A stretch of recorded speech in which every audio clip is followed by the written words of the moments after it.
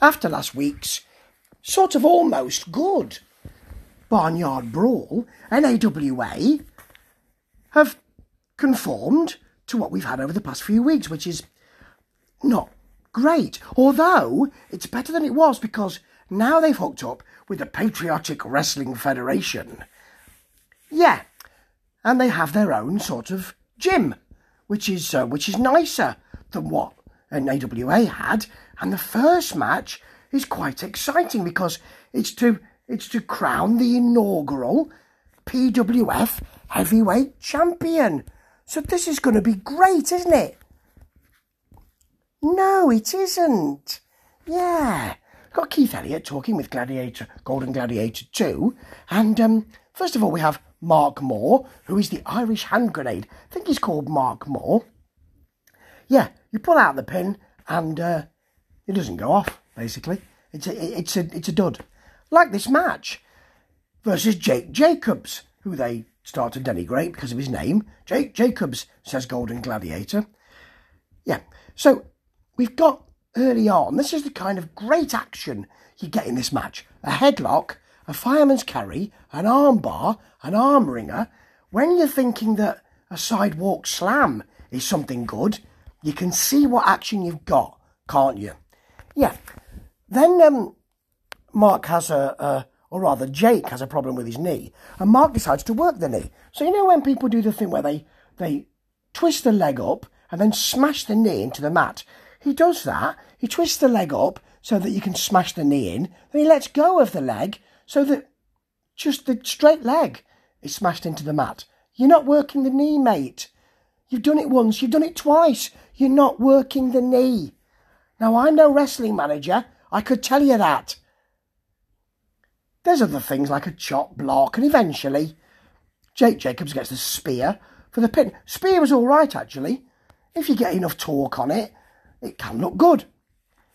I mean, I suppose I'm being quite hard on it. It wasn't bad compared to other NAWA matches, and compared to the main event we're going to get in a moment, it wasn't bad. And Nikita Koloff's there looking good to give the belt. He doesn't say anything. He just plays the crowd with the belt, gives Jake Jacobs all of the time. It's great. Well done, Nikita.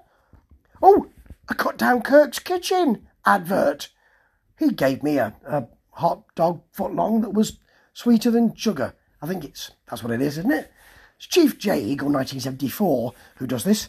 Yeah. Now we've got Gladiator interviewing someone. I don't know who it is. I can't hear them. I've turned it up. I still don't understand it.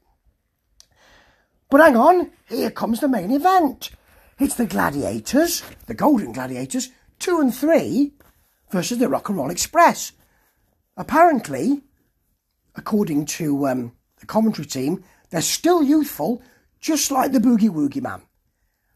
Not the best example to give us, and it is Morton and Gibson.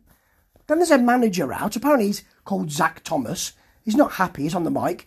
We know he's not happy because he's raising his voice, and we're being told he's not happy. Can't hear him because the PA is so crap. Okay, this match is mainly comedy stuff. There's a very nice Ricky Morton moment where he's doing joint manipulation with one of the gladiators, raising his middle finger to the crowd, or to the other gladiator, which is quite nice, actually. That's sweet. Ref stops him hitting with one hand, so he hits with the other. Things like that. And there's lots of avoidance so that the gladiators hit each other, get angry with each other, then they hug it out. They do that 3 times. Just the once would be fine. Rule of 3 is all right when it wasn't boring the first time. Okay, there's a double noggin knocker and a sleeper from Gibson. They ask if we're going to see those double drop kicks. I suspect they won't be leaving the floor, not at all, and they don't. There's a very poor roll-up, which almost gets on Morton's feet, almost hits his toes, for the pin. It's all right, it's comedy. It's the Rock and Roll Express, so they've got some legacy, but you don't want too many...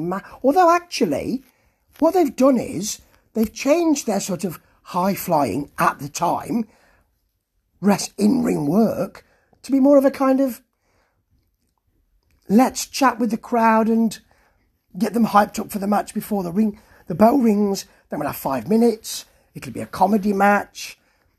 So, you know, they've changed the way they do things to suit their advancing years. It's just that I don't really need to see that. And describing them to the boogie woogie man is not ideal either, really. It wasn't great. It was a comedy match. The first match was supposed to be a wrestling match. It wasn't. Second match was supposed to be a wrestling match. It was fun. All right, it was fun. I'll give them that. And I like the Rock and Roll Express. Great legacy. Not sure they should continue to do what they do now in case they besmirch that legacy. But NAWA was... No, it was quite poor. Just like it has been recently. Oh well, at least they're consistent. Ta-ta.